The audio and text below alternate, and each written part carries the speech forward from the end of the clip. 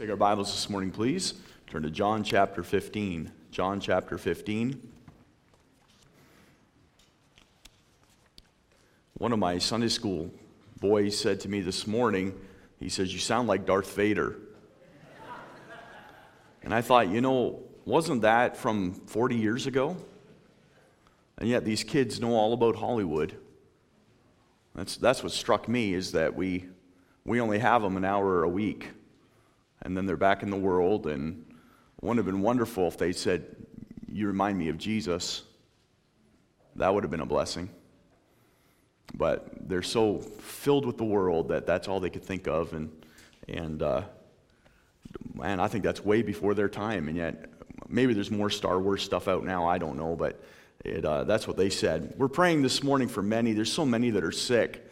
And we need to be in prayer for them. Janet McPherson was up all night, and she's not feeling well this morning.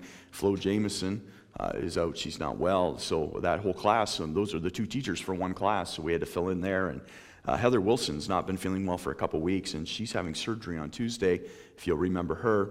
Of course, Joanne Norris has been taking cancer treatment, so the treatment's sometimes worse than the cancer, so your health is up and down during that time. And of course, they've lost Joanne's sister-in-law this week, and so the emotional strain as well. Let's remember them. The funeral will be on Friday in Burford. And then Mrs. Melvin, she's been doing very well. She, of course, is going to be starting radiation and chemo coming up very soon, so that'll take a toll on her health, no doubt. But let's remember her. She wrote us an email last night, and it took me about 10 minutes to read it because she was so excited, and all the things she was praising God for, she just kept writing. And that was wonderful to receive an email like that. And she said for 3 years she's been in a fog and didn't know why. But once this tumor's gone, she's been feeling so much better and able to think again, and all kinds of things are going her way. So we praise the Lord for that, and let's pray her right through all of that treatment, okay? We heard Wednesday night after a prayer meeting that Wilford Broughton is home from the hospital. He still doesn't have 100% strength, but he is home from the hospital. At least that's the last I've heard, and if we have any more, we'll update you on that. All right, John chapter 15. John chapter 15 this morning. My wife is sitting on the second row. She will finish my message if I cannot. She writes them anyway, so she's ready to go. John chapter 15. We're looking at the portraits of Christ. I meant to preach this 3 weeks ago, and that's the day I came down with that flu or whatever, and so we didn't preach. Then, of course, the next week was anniversary, and last week the Lord burdened my heart about something else. And so here we are, John chapter 15, Jesus the true vine. And Jesus the true vine. The Bible says, "I am the true vine, and my Father is the husbandman. Every branch in me that beareth not fruit, he taketh away. And every branch that beareth fruit, he purgeth it, that it may bring forth more fruit. Now ye are clean through the word which I have spoken unto you. Abide in me, and I in you. As the branch cannot bear fruit of itself, except it abide in the vine. No more can ye, except ye abide in me. I am the vine, ye are the branches. He that abideth in me, and I in him, the same bringeth forth much fruit. For without me ye can do nothing. If a man abide not in me, he is cast forth as a branch, and is withered. And men gather them, and cast them into the fire, and they are burned. If ye abide in me, and my words abide in you, ye shall ask what ye will, and it shall be done unto you. Herein is my Father glorified, that ye bear much fruit. So shall ye be my disciples. As the Father hath loved me, so have I loved you. Continue ye in my love. If ye keep my commandments, ye shall abide in my love, even as I have kept my Father's commandments and abide in his love. These things have I spoken unto you, that my joy might remain in you, and that your joy might be full." Let's pray. Father, we humbly come before you this morning and ask for your help, and I'm thankful that in our weakness you're made strong. And Lord, we need your help today. My voice is not able really to deliver this message, and so I pray that you would speak to hearts, and Lord, that you would show yourself mighty and remind us today that if we're not grafted into the true vine, we are either independent and worshiping self, or we are grafted into something much more dangerous. So Father, help us and speak to our hearts today. May the Spirit of God help me. I surrender to you. I pray that you'd fill me. And Lord, be with our little ones behind us this morning. I pray, Lord, that they might hear the word of God. There's many there that need to be saved. I pray that you speak to their hearts. Father, bless us, we pray, and we'll thank you in Jesus' name. Amen. And Jesus made some pretty incredible statements about himself throughout the book of John. There are 7 I ams. This is the last of the 7. We have looked at the other 6 already and through various messages. That doesn't mean we're finished with the book of John, but we will continue on and finish out through the book of John, a few more chapters. But Jesus Christ said, first of all, I am the bread of life. I am the bread of life. He said, I am the light of the world. I am the door. I am the good shepherd. He said, I am the Son of God. I am the resurrection and the life. And I am the way, the truth, and the life. This morning we'll look at the last of these 7 declarations, and he says, I am the true vine. This would have been an illustration that was easily understandable for the Israeli people or the Jewish people. If you've ever been to Israel, you'll know that they're just full of vineyards. That is their staple crop, is to grow grapes and to grow the fruit of the vine. And so this would have been an illustration that was easy for the people to understand. In this illustration, the Lord Jesus Christ laid out for his disciples the relationship that we must have to be fruitful Christians. If anybody is fruitful for the Lord Jesus Christ, they understand this very basic principle that all that we do must be through Christ Jesus. The scripture says, I can do all things through Christ, which strengtheneth me. We are nothing of ourselves, and we need his strength, and we need his power. We must be grafted firmly into the vine. I want you to consider some things this morning. The first 2 points will go very quickly, then we'll spend some more time on the last point this morning. I want you to notice, first of all, the source of the vine. The source of the vine. The vine had to be planted by someone. The vine had to have been placed there by someone. Now, I understand that because of the nature of birds and things like that, and the wind that would carry seeds and pollination of bees and things like that, that seeds sometimes end up in different places and they end up growing wildly. I've walked through the woods and I've found raspberry bushes out in the woods, and you enjoy those, and you find different things that have been planted there wildly. Sometimes you'll see a little, we have all kinds of maple keys in our backyard, and every once in a while in the springtime we'll see a little tree starting to come up, and we just take it with the lawnmower, of course, but those things are growing wildly. The problem is with things that are growing wildly is that they tend to become overgrown, especially things that are in the nature of a vine. They just take over, and they grow wildly, and they are choked out by the undergrowth and the other weeds. If they are not pruned properly, they will eventually grow long stems, and they may produce some sort of fruit, but it is withered and full of bugs, and it is often useless if it's not tended to by the husbandman. This vine was sent here by the Lord, by the Father God. The Bible says, I am the true vine, and my Father is the husbandman. We often think about this attachment to God. We were just talking to somebody this week and witnessing to them a little bit, and they said, well, I believe in God. And I said, well, the Bible says in order to know God, you must know Jesus Christ. You'll remember that Philip said to Jesus, show us the Father, and it sufficeth us. And he said, have I been so long with you? If you've seen me, you have seen the Father. He said, I am the way, the truth, and life. No man cometh to the Father but by me. It is Jesus Christ that reconciles us to the Father. And the Bible says that he is the true vine. Jesus Christ is that true vine, and my Father is the husband. And the implication there is that God has planted Jesus in this world as a way to God. He is that true vine. And so the source of all life, being God, has given us the Lord Jesus Christ. Now, those fruit-bearing vines that we're going to talk about this morning are those that are grafted into that true vine. Those that know Jesus Christ.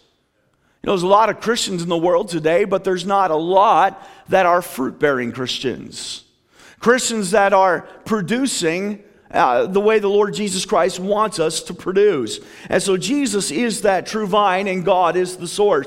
Now I want you to notice the nature. Secondly, the nature. I said we do the first two very quickly.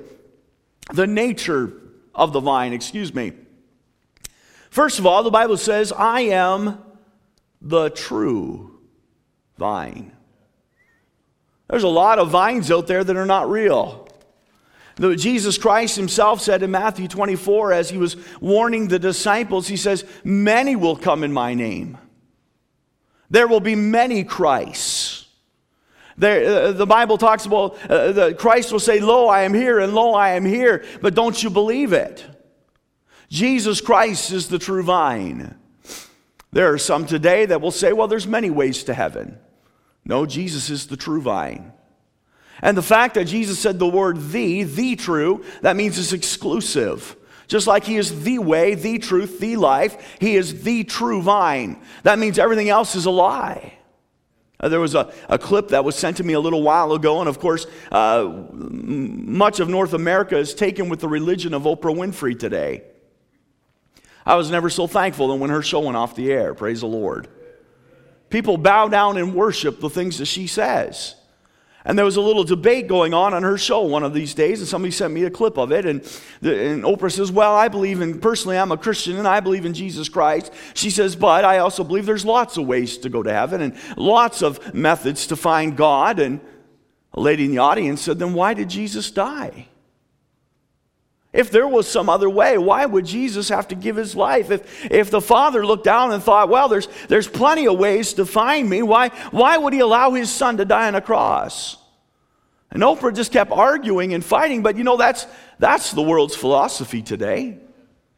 Well, I believe in God.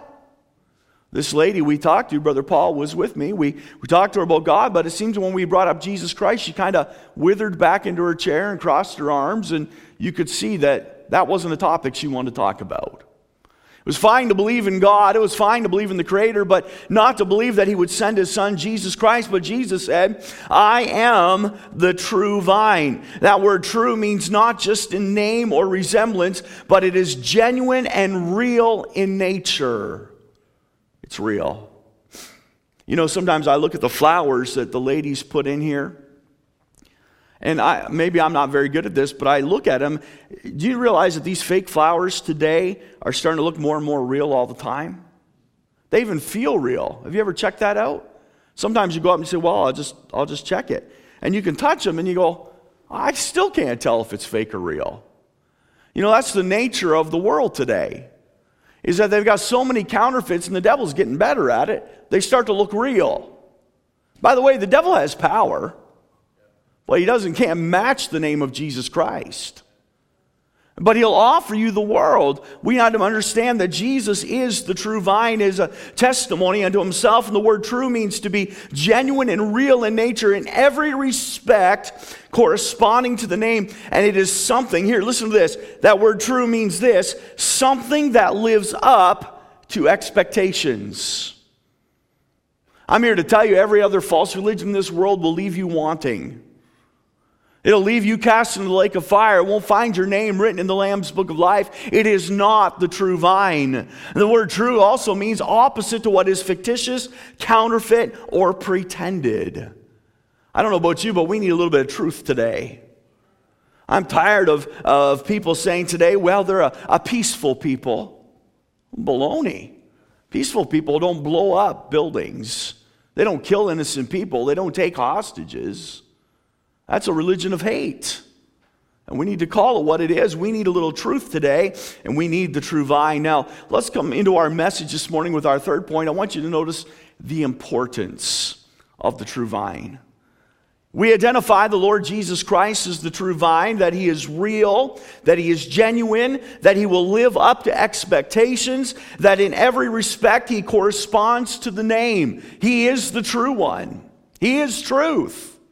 We understand that he was put there by the husbandman. The Lord Jesus Christ sent him here to die on a cross for our sins. The Bible very plainly says, for God so loved the world that he gave. We know that the husbandman put Jesus Christ here. Now I want you to notice the importance. First of all, it is life-giving. It is life-giving. Do you know there's no life outside of the Lord Jesus Christ? Consider some of his other titles. I am the resurrection and the life. To know him is to know life eternal. that I may know him and the power of his resurrection. There's life in the name of Jesus Christ. He is the true vine, and that vine is life-giving. The Bible says in verse 2 of chapter 15, every branch of me that beareth not fruit, he taketh away. And every branch that beareth fruit, he purgeth it, that it may bring forth more fruit. You see that branch that is in me, in verse 2, brings forth fruit. That means it is life-giving. That fruit is something that has nutrients and it needs oxygen and it needs water and it needs all those things that form that fruit. But it flows from the vine and through the branches. Those that are in Christ understand what that life-giving is. Now look at verse 6. If a man abide not in me, he is cast forth as a branch and is withered, and men gather them and cast them into the fire, and they are burned. We see the contrast here. We see those that are grafted in the vine and they understand that it is life-giving and they rely upon the Lord Jesus Christ. But those that refuse that life, those that are not fruit-bearing, are cut off from the vine and they are cast away. It is essential to fruit-bearing. If we are going to be fruit-bearing Christians, we must understand that we must be engrafted in the vine. We wonder why sometimes our lives have no effect. Are we making an impact on others? Listen, let me encourage you, take some small victories every once in a while. I pastored a small church for a lot of years, and I took a church that had 42 people the first Sunday we were there. And we had helped Pastor Masker start the church, and 42 people. And it seemed like for 4 or 5 years, those first few years, that's all we did was 40, 50, 53, 54. It just seemed like it was such slow growth. And then all of a sudden, God just began to bless, and church grew, and God gave us a building, and things took off. But those first few years, I'm telling you, you just keep laboring and wondering, are we having any impact? And somebody said to me one day, how do you keep encouraged? Same 50 people every week. How do you keep encouraged? I said, we look at the small things. We get encouraged by the small victories. I said, last week somebody came down to the altar. It's never come down to the altar, ever. God was working in their heart. Saw a difference. I got a little small encouragement this morning. I don't know if you noticed, but I went and sat with the kids, and one of the little boys got up and came over just to sit beside me. That was a blessing to me. Because it says, hey, I appreciate you coming to my Sunday school class and investing in my life and coming to master clubs. And just him getting up and saying, I want to sit by the pastor. Boy, that was a blessing to me. I take those little victories. And so take those little encouragements. You wonder sometimes, am I impacting people? Listen, just stay engrafted in the vine and the fruit will come. Just keep trusting Jesus and God will give the fruit. It's essential to fruit bearing, but there's only 2 choices here. One, to be a castaway. To be a castaway. That doesn't mean you're not saved. The Bible here says in verse 2, every man in me that beareth not fruit, he taketh away. The fact that we're in Christ means we're saved. If we're in him. But it means that we can become useless for Christ. Paul says, I keep my body under subjection, lest I become a castaway. Even the Apostle Paul understood that he could become useless for Christ. The Bible says in Romans chapter 12, I beseech you therefore, brethren, by the mercies of God. Who's he talking to? Brethren. He's talking to saved people.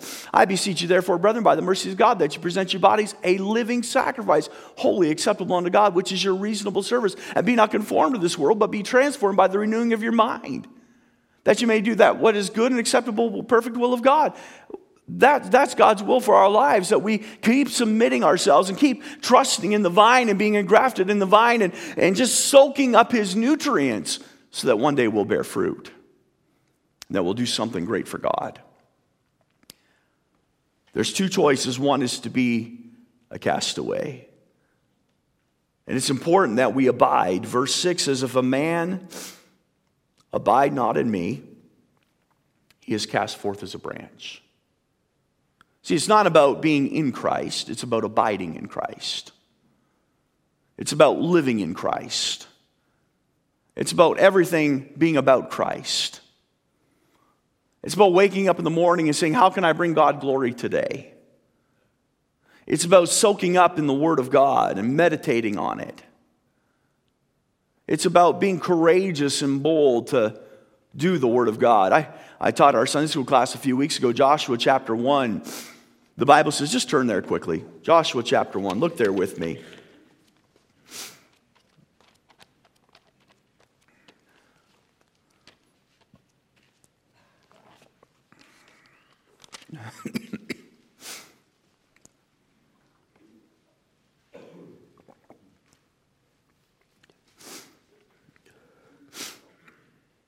Verse 6, God is speaking to Joshua, and he's giving him some instruction now to take the land.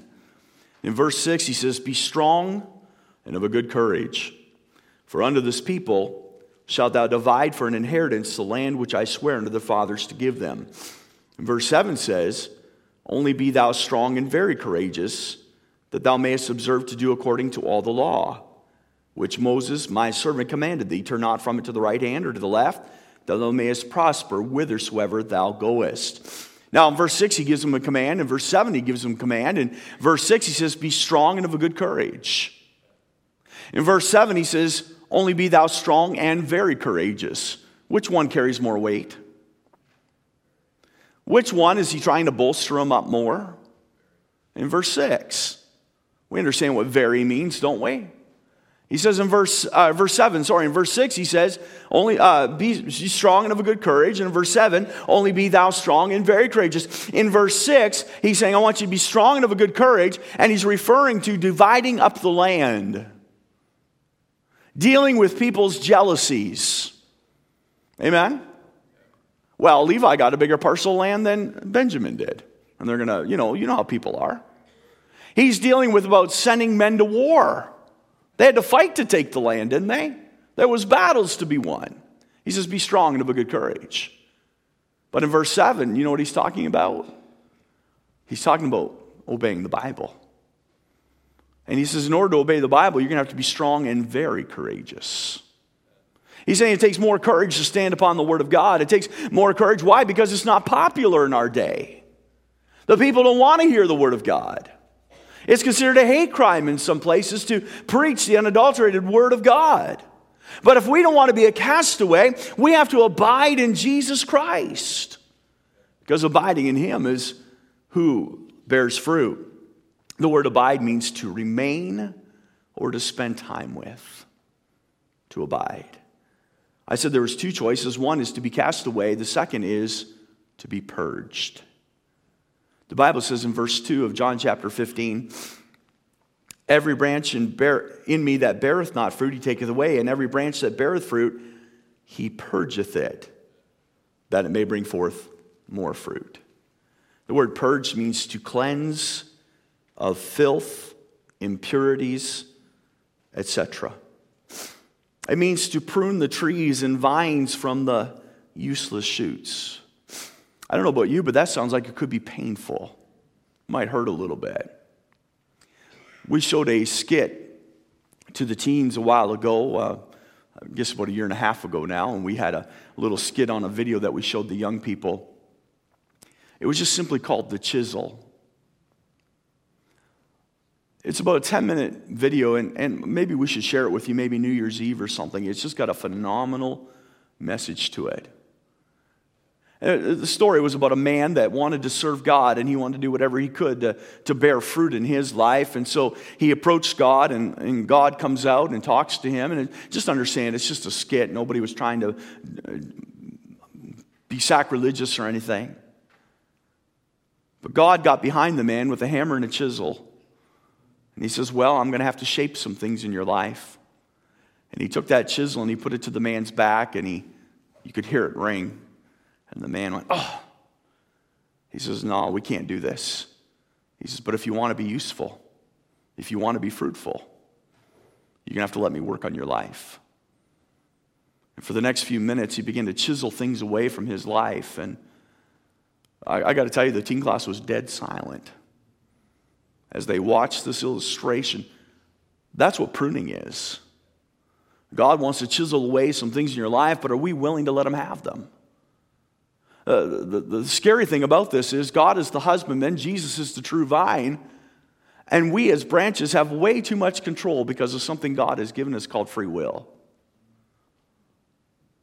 And we grab onto those things and we hold on to them and we don't let God prune them out of our lives. And yet we say, God, we want to be fruitful, and yet we keep our hands firm and gripped onto all those things in the world. Well, to God, we just let go and let him prune and chisel them out of our lives. There's only two options. You're either a castaway or you're pruned. Now, pruning was something I wanted to look up and understand what pruning was. So I looked up in just a regular old encyclopedia, and I read some things about pruning, and I thought, boy, isn't it interesting that the Lord Jesus Christ would use this illustration because it fits so perfectly. And so the Israeli people, those that were having vineyards, the husbandmen there in the crowd could go home and teach their children and know exactly what Jesus Christ was speaking about. And I learned some things. Now, listen, Jesus Christ used this illustration on purpose, that we might understand this relationship we are to have with him. To that end, I looked some things up, and I want you to notice a couple things. First of all, the purpose of pruning. Now, this is just out of an encyclopedia. I wrote these down exactly as they found them, all right? Now, I'll make some comments in between. But here was the first heading. The first heading was the purpose of pruning. The first thing was remove any dead, damaged, diseased, or unproductive stems. Isn't that what the Lord Jesus Christ is saying? Any branch of me that beareth not fruit, I shall take it away. It'll be cast into the fire, and it is useless. That is the purpose of pruning. To remove overly tangled stems. Hey, aren't you glad the Lord does that from time to time? Aren't you glad that when you just feel like you can't move forward and you can't breathe and the world is collapsing all around you, the Lord just comes along and starts picking out the weeds? Man, isn't that good to know? That's the purpose of pruning. God, listen, sometimes we think pruning is going to hurt. Pruning isn't just it's about letting the vine free to grow. It's about cutting away some of the deadness, getting away some of that dead weight in our lives, and those things that are overly tangled. The third purpose of pruning was to remove errant stems, especially those growing away from the support of the vine. Think about that. To remove errant stems. You have the vine, and then you have the branches going out, and then every once in a while some stems will start growing out in the wrong direction. And they'll droop down to the ground, and they'll become unproductive. They'll lay there in the dirt, and they're useless. Why? Because they're growing away from the vine. They don't have enough strength to support themselves. Sometimes we're like that, aren't we? We have a branch, and we think, well, we'll just branch out over here, and we'll try this new thing, and we'll try that new thing. But if we're not grafted in the vine, if we're not doing it God's way, then we're just going to be useless and unfruitful. So he trims those off. Here's the fourth purpose of pruning: to direct its growth. To direct its growth. You know, God has a plan for your life. The Bible says the steps of a good man are ordered by the Lord. In all thy ways acknowledge him, and he shall direct thy path. God has a plan for our lives, and so the whole purpose of the husbandman coming in and pruning. How many of you have ever seen vineyards that are growing out on those wires? They'll literally take some of those stems and they'll tie them in the direction they want them to go, so that they grow with the support of the vine. Sometimes God has to come and rein us in and direct our growth. But the fifth thing was this: to limit its growth. To limit its growth. We have some trees in our backyard. I know they're not vines, but I'm looking at having in the springtime to probably have to put a new roof on my house, and my shingles are starting to curl up, and I'm afraid it might start leaking if I don't do something soon. But in the process of getting up there, I'm noticing that this year when I clean my eave troughs out, I've always had to clean out the bottom eave troughs, but we have 2 stories over the garage. I've never had to clean those top eave troughs because they're tall enough that the leaves are not getting in there. This year they were full. Those trees behind my house have grown over the last 5 years enough now that they're filling up those higher eave troughs as well. But not only that, there's some branches that are coming and they're starting to scrape on the house a little bit. And they're going to affect the new shingles I put up. So when I put up a new roof, I'm hoping that I can use a lift of some sort and I can cut back some of those branches so they don't cause a problem. God says, or the process of pruning is to limit growth. Sometimes we need to understand that when a Christian comes into our church and they get saved and they get baptized, they need a little discipleship.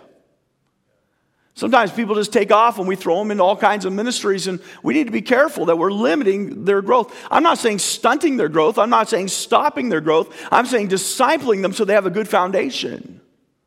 How many times have we seen people get saved, get baptized, and we never see them again? They need that foundation, which is Christ Jesus.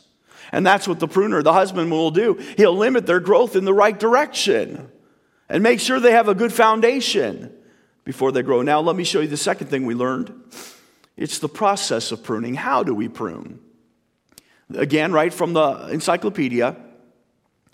Cut to healthy wood if removing dead, diseased, or damaged growth. In other words, cut out all the death. Cut out all the disease. Let nothing of it remain. Can you imagine in the life of a Christian how that might hurt? God comes in with his chisel and his pruning shears and he begins to clip away things that we hold dear, and yet God says they're sinful. God says, let him prune them.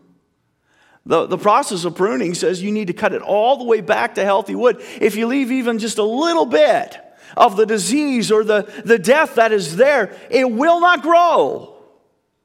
And so we need to cut it out. Don't allow death and disease to remain. That's sin in the life of a Christian. Here was the second thing. Cut back to a lateral shoot or a bud. You say, what does that mean? Think about this. When you're trimming that vine, they're cutting back to a shoot or a bud, and what they're saying is we're going back to where there was last evidence of growth. That's where it took place. That's where it budded, and that's where maybe it went off in the wrong direction, so we're going to trim it back, but that's where it was last alive.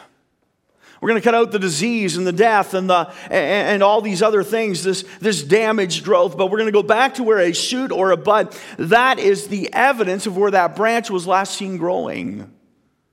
God is so concerned about our growth that that's where he'll cut us back to. He'll prune us to the point where he says, here's where you're growing. I'm going to take you back a few years. I'm going to step back in time, if we will, and we're going to go to a place where you are on fire for God.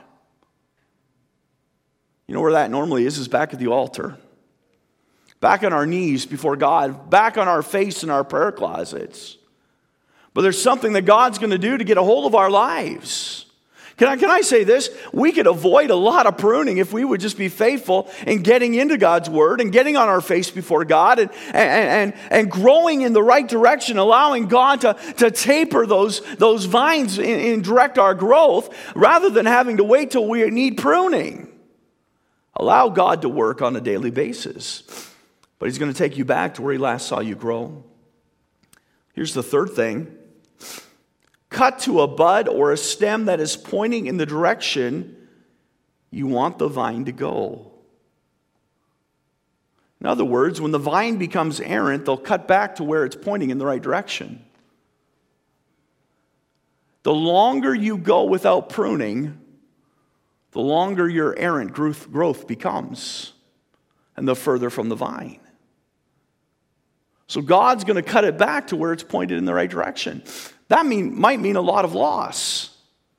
But we need to submit to it and allow God to work in our lives. You say, why am I not bearing fruit for God? Why am I just sitting here in the pew and I don't see any production? I haven't won a soul in years. I haven't even told anybody about Christ. I don't see anything reproducing in my life. Maybe it's errant growth. You need to allow God to cut it back today so that it's pointed in the right direction. And here's the fourth thing in the process of pruning. Cut cleanly and don't leave a stub, which is an invitation to bugs and diseases. The Bible says the old man is dead. Behold, all things have become new. Don't leave things in your life that are going to cause temptation. Don't go backwards. Cut cleanly from the world. Put that stuff in the past. There's a verse in the Bible that just kind of popped into my mind, and I can't think of the reference off the top of my head, but it talks about those that revive those dead works. Do you know what I'm talking about? Why, when we've been renewed by the grace of God, would we revive those dead works? Why would we go back to the old man, that thing that we know has poisoned us? So cut it off, and once we have been purified, remove the temptation in your life to revisit it. We used to tell people, I had a fellow come in and he'd say, I struggle for years with drinking. So he says, I can't even go into a restaurant that serves alcohol. Not at all. He said, I don't want to walk past a bar. I don't want to smell it. Well, if that's a temptation in your life, that's a wise choice. Stay away from it. He says, my problem is I'm stuck at eating McDonald's all the time. I can't eat anywhere else because everywhere else serves alcohol. But he says, that's a small price to pay. I don't want to go back to the life. Cut it out. People quit smoking. Say, I can't be around smokers anymore. The smell of it is a temptation. People that have struggled with marijuana and drugs, they don't want to smell that stuff anymore. They don't want to be around that stuff. You got to cut it out of your life. And sometimes, unfortunately, it's people. Well, that's not very kind or Christ-like. Hey, if they're causing you to sin, they're not your friend. If they're leading you down the wrong path, they're not your friend. Your friend is the husbandman that wants to cut you back and get you grafted back in that true vine again. Let me ask you this morning. If you're not grafted in the true vine, what are you grafted in? Are you already a branch that's been cast away? Are you useless for God? The Bible says they're only fit to be burned upon the fire. Or let me ask you this. Are you grafted into a fake vine? There's lots out in the world that'll offer you everything. And you're receiving something from somewhere. It's pretty black and white. There's the true vine, or there's fake vines, or there's branches that are cast upon a fire. Where do we fit in? If we're in the true vine, let me encourage you this morning, let God prune your life that you might be fruitful for Him. Let's pray. Father, help us. Speak to our hearts today. Father is pretty feeble this morning, but we pray that you would take the weakness and make it strong, that the Holy Spirit of God would speak to hearts. Help us to understand that we must be in Christ, but not just in Christ, but we must abide in Him in order to be fruitful and useful for you. I can't imagine a Christian that wouldn't want to be used of God, that wouldn't want to have an impact for Jesus Christ, that wouldn't want to hear those words, well done, thou good and faithful servant. So Lord, I pray that you'd help us to examine our lives and find out, are we engrafted in the vine? Are we cast away as a branch? Or have we found another vine to latch onto that's not of Christ? Speak to our hearts, we pray. We'll thank you in Jesus' name. Amen. Let's stand to our feet with our heads bowed and our eyes closed. If God has spoke to your heart, this altar is open even now.